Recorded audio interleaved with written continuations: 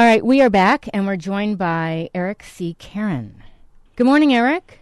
Morning, Janine. Thank you so much for calling into our studios. I was really excited when I learned about these treasures. You're quite the collector. How long has this been going on? It seems like I came out of the womb a born collector. But I'm going to turn 60 next Thanksgiving, and it will be about 55 of those years collecting. Outstanding. Now, your latest work is through Bonhams. Has it been with Bonhams for a while? Well, this is my 7th single-owner auction, which simply means that the entire catalog is my material. And this is my 3rd with Bonhams. And then I've got the 8th part from my archive going at Heritage in the fall in Dallas. So, yes, the short answer is yes, this is at Bonhams. Now, let's highlight some of these pieces that you have in here. You have the sale of an Albert Einstein letter written to a young U.S. naval officer. How did that come about? I always seek to get the best content relating to all major events, genres, and famous people, starting with Columbus and going right through the computer age. And when I saw the content of this letter, although it was not by any means inexpensive, I knew it couldn't get much better than this.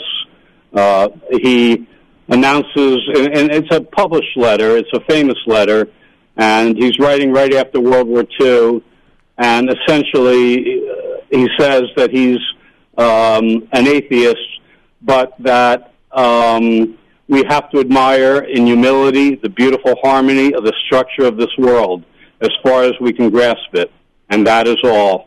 And a similar letter earlier this year, but written in German, that Einstein had written about God, brought almost $3 million. So wow. I have a very low conservative estimate on mine of 100 to 150,000. And, with auctions, you just never know. So somebody, in any case, is going to get a treasure, and they may get it at quite a bargain. This is, I was blown away. The back of the book has this Albert Einstein letter. What else would you like to share? There's so many things, obviously, in the book, but what are some treasures that stand out to you? Well, it's a strange thing because there are less than 300 items in here, but almost any genre that you can think about, and I'll throw out some highlights in very different genres. I've got probably the earliest printed mention of Babe Ruth when he left St. Mary's, a school for boys, and started playing in the minor leagues in a local Baltimore newspaper. And they literally say this orphan boy is quite a pitcher, and we have great hopes for him. and that's from 1914. That is probably the only one in existence.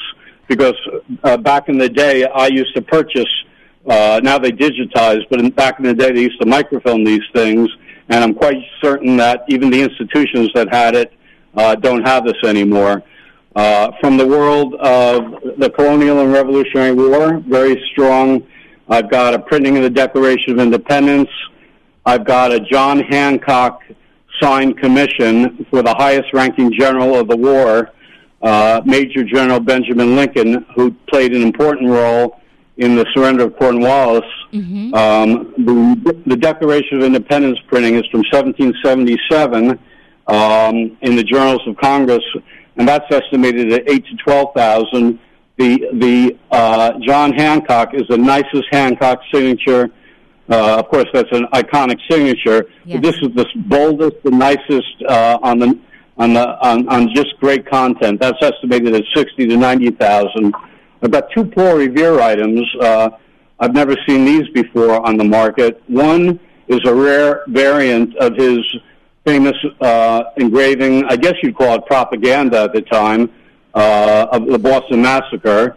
And that was done in a very obscure almanac as a full-page engraving with text underneath. And then there's another full-page woodcut done by Revere of when the troops landed in Boston years before Lexington and Concord in 1768.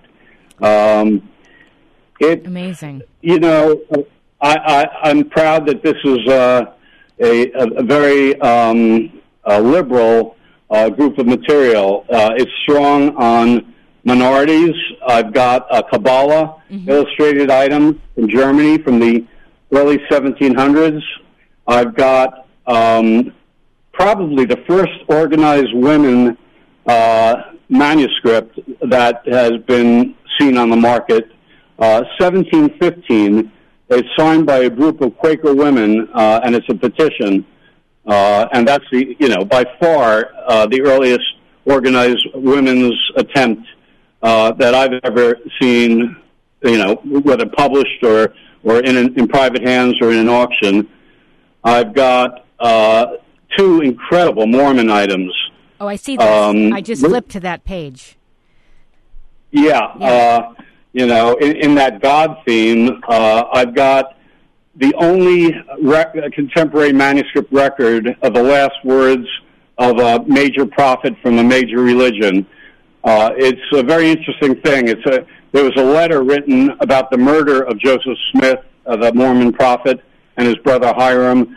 But what the seller did not realize was that when you took the letter out of the envelope, if you took the time to open the envelope, recorded in ink on the blank part of the envelope are Joseph Smith's last words, citing Bible and verse, and sort of warning of end of days being upon us. Now, it just might be that he knew end of days was upon him, but it is a fascinating unknown, even to the Mormon Church, who collects so much history of not just their own church, but of everything in terms of American history.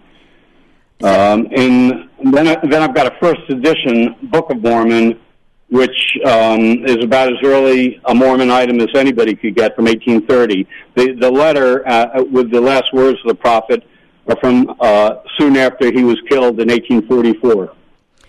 Eric, let me interrupt for 1 second. By the way, if you're just tuning in, we're speaking with Eric C. Caron about his incredible collection.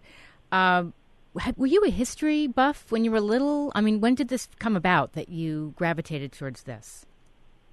Well, I think, back in the day, we watched a lot of what I now realize are very insensitive, what we used to call cowboy and Indian TV shows and movies, and also swashbucklers. I'm dating myself, but they were old when I was a kid. Errol Flynn, pirate-type movies. Mm-hmm. And that, I think, stimulated my romantic interest in history.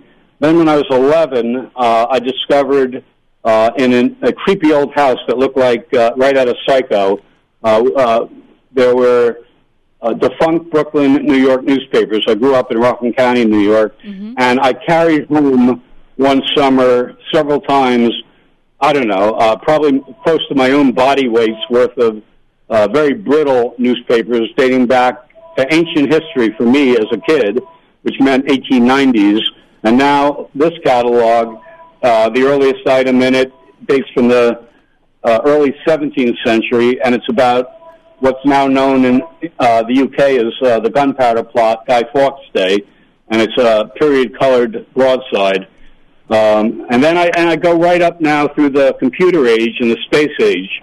So there's an award for Buzz Aldrin in this bottom sale, which, by the way, is their first a book sale online.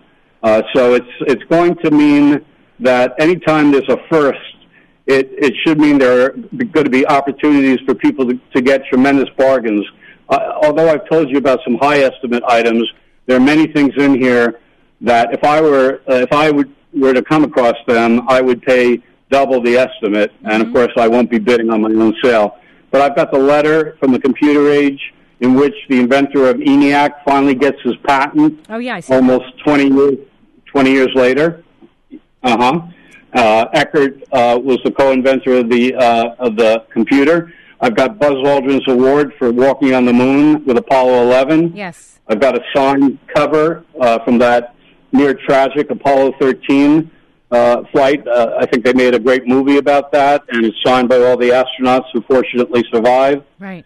What ties all this together, Janine, is that it's all, and this is how all my auctions have been titled, How History Unfolds on Paper, from the Eric C. Karen collection. It's social history, it's sports history, it's military history, it's Western history. I've got the death of Billy the Kid. I've got a broadside, which is a fancy word for a poster on Custer's Last Stand. Mm-hmm. I've got some wonderful Native American photos.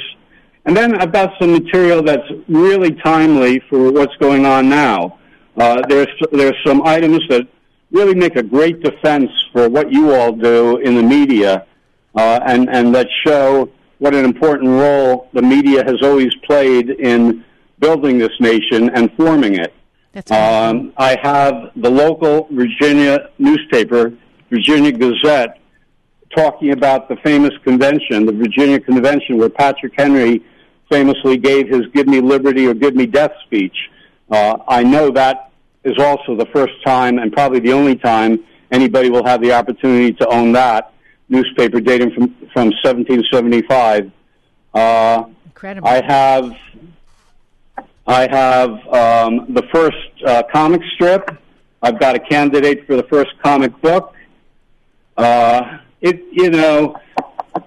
People only think they're not interested in history because it's often taught in a very dry way. And I must confess, I was not big on my history classes in high school or college because they were so dry.